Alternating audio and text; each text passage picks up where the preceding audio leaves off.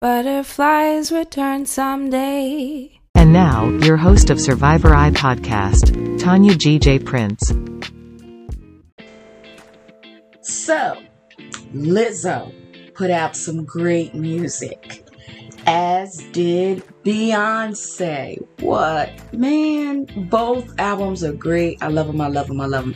I love great music. I am one of music's biggest fans. I love it.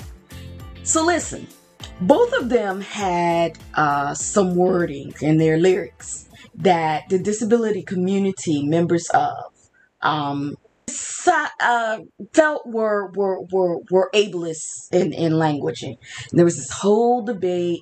That's, you know me, debates are necessary, right?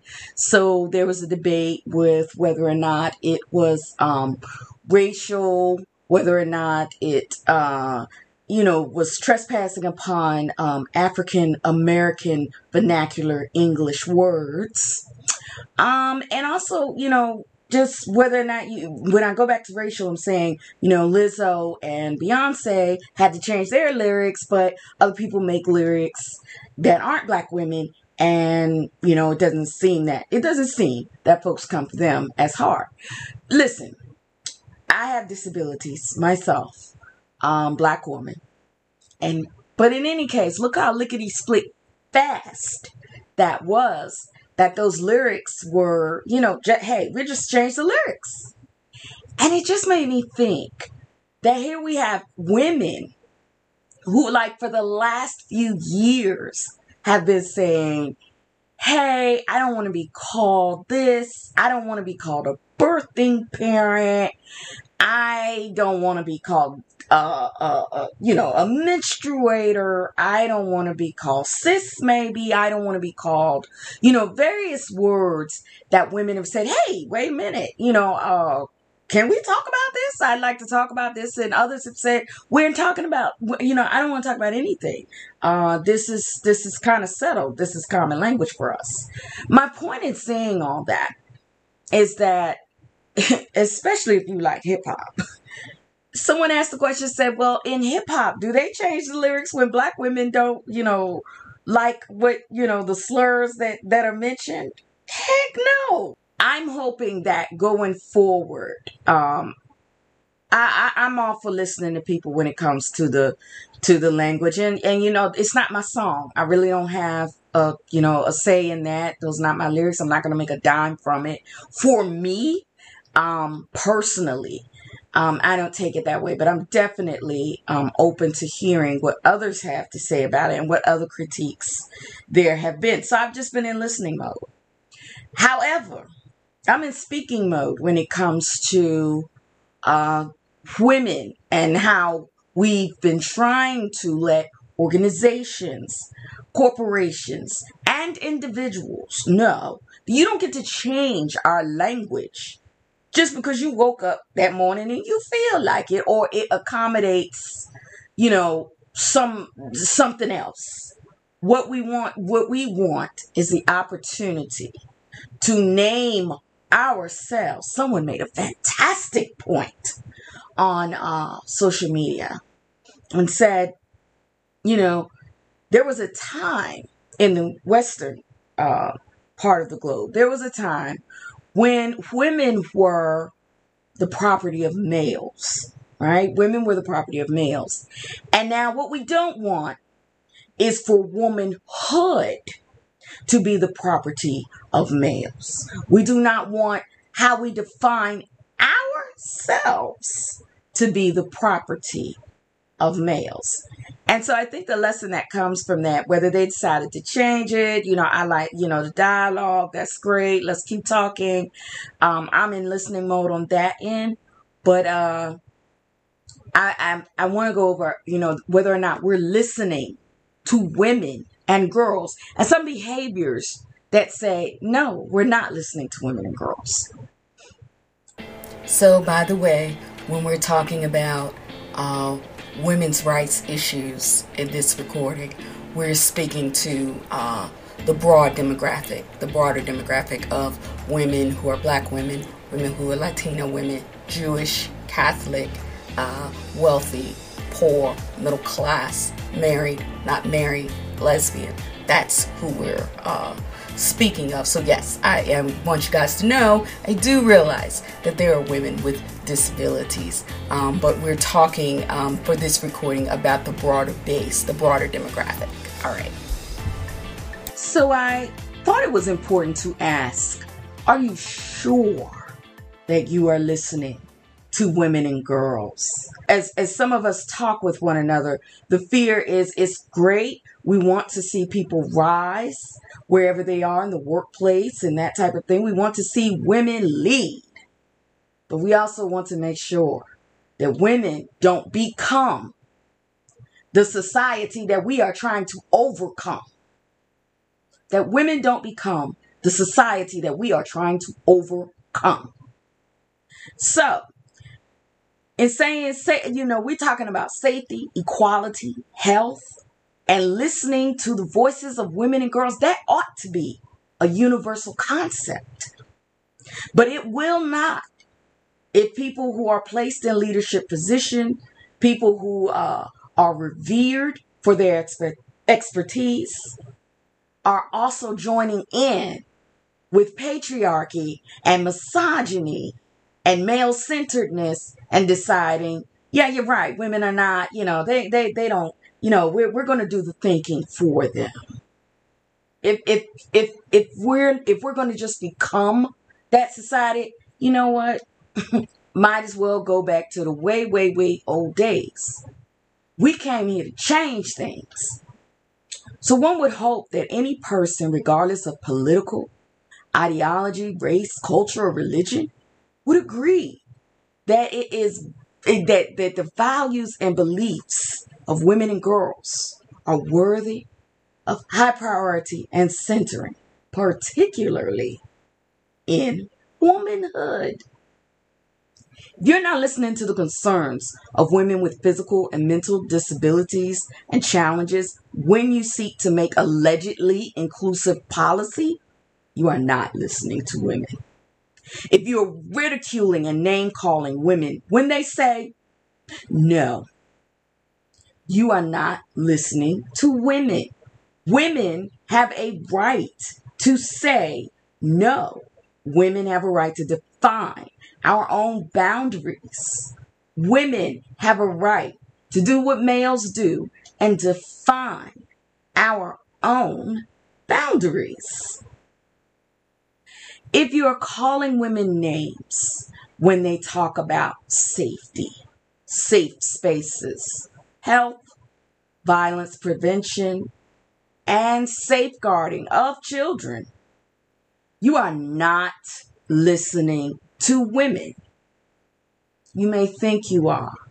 You may be put there, someone may be put in a position of leadership. Either, people are celebrating you. You are a woman, and that's great. And, because we always knew that we could do just as well, if not better, than any male.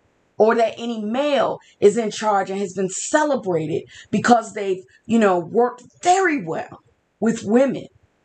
If you ever stop doing the things that we put you there for, you're no longer listening. The listening does not stop because you elevate it.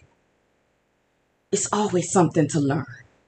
A good leader listens. A good leader learns. If you are telling women that they ought to be okay with a person or situation, because you would be, you see a lot of that. Someone says, well, I wouldn't mind doing that. That's great. That's wonderful for you.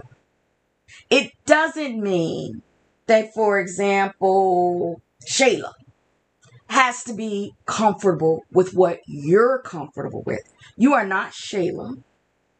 You're not in Shayla's head. You don't have Shayla's experiences. You don't know what Shayla has going on. You don't know anything about that. You don't get to tell Miss Shayla that she should automatically be okay with something because you are. It's cool that you are, and it's cool that she's not. And we're in a habit of not listening to women when they say no. We're still really, really, really behind when, even in the West, especially in the West, when it comes to listening to women who are pregnant, particularly Black women, we're still not listening. We're still not listening to women in domestic violence situations on how things could change. You're not listening to me when I go to the judge and I tell you this man is violent and dangerous, and you tell me, well, he hasn't done anything yet.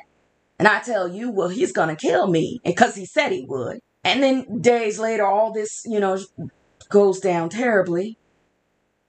We're still not listening. We're not listening to women when it comes to rape and sexual assault. We're not listening to women on campuses who are being assaulted. People are still not listening, and they're definitely not hearing a no. If you're telling women that the potential danger that they fear never happens, someone says, well, something happened here, something happened in a bathroom, or, I was assaulted on campus. The number of women you talk to who are assaulted on campus, and everyone says, and unfortunately the college students brace for this, and everyone says, including the college authorities, say, that never happened. People can see a video and just totally, as you know, with cases with police brutality and the shooting of Black people, people can see an unarmed Black person being gunned down, and totally, when they start talking, the words that come out are like they never saw the video. And much is the same, like they don't even believe their eyes. They believe their beliefs and their values and what they were taught about Black people and police brutality, but do not believe what their eyes see. And similar things happen with womanhood and with women and violence. People have a hard time overcoming what a patriarchal and misogynistic society has taught them about rape and sexual violence. I.e., let us go ahead and blame her somehow. Because that is I wrote this is a social habit that we have, that when a woman is, a girl is, and a boy child too, is assaulted, males too, is assaulted, our first thing is, to think about all the things, many of us, that why that didn't happen. What was she doing there at late that night? What was she doing with those clothes on? What was she doing there, the only girl with those guys? What was she doing to make him do something like that? Where it's something we don't do when it comes to property. You notice how with property, when folks come in, I've been robbed. I've had my home robbed twice, 2 times in a week when I was in my 20s. And I'll never forget, I immediately understood the striking difference in how we treat property loss or vandalism or something and how we treat people. Because I remember there was no blaming of us about, well, there was a little from our family, of course, but our families. But there was, on the part of the police, it wasn't seen as something that we did to attract people who wanted to steal our stuff. Nobody's like, did you do something to attract somebody and make them want to steal your stuff? Nobody said that. And this was twice we were robbed. And I was like, gosh, they sure do treat, it dawned on me then, they sure do treat stuff differently when when the police come to your house, when the family comes to your house, when everything, very different with how we treat the violation of vulnerable bodies. If you're telling women that they really should say yes, when she already told you no, you are not listening to women. If you're telling women that saying no to access to her is bigoted, it's hateful, is selfish. Or you telling me no is violent. You telling me no is going to make me, I'm going to go out here and kill myself. A small number for me. Other advocates have different experiences, various experiences. But most of the males who have said in the domestic violence relationship that they were going to kill themselves, they did not even, But I do recall one woman I was working with, and I'm serving her and assisting her in what she needs, because I don't make decisions for people. I don't have to live your life. So I'm going to help you in ways that will make you safer. I don't tell you whether to stay, go, anything. It's up to the person. However, she had decided it was much safer, and I definitely agreed. It was much safer for her to leave, find somewhere else to be, and do some new things, And she was just really on her way. It's like you see her, you begin to see it. It started to almost tail, like the wings started to grow.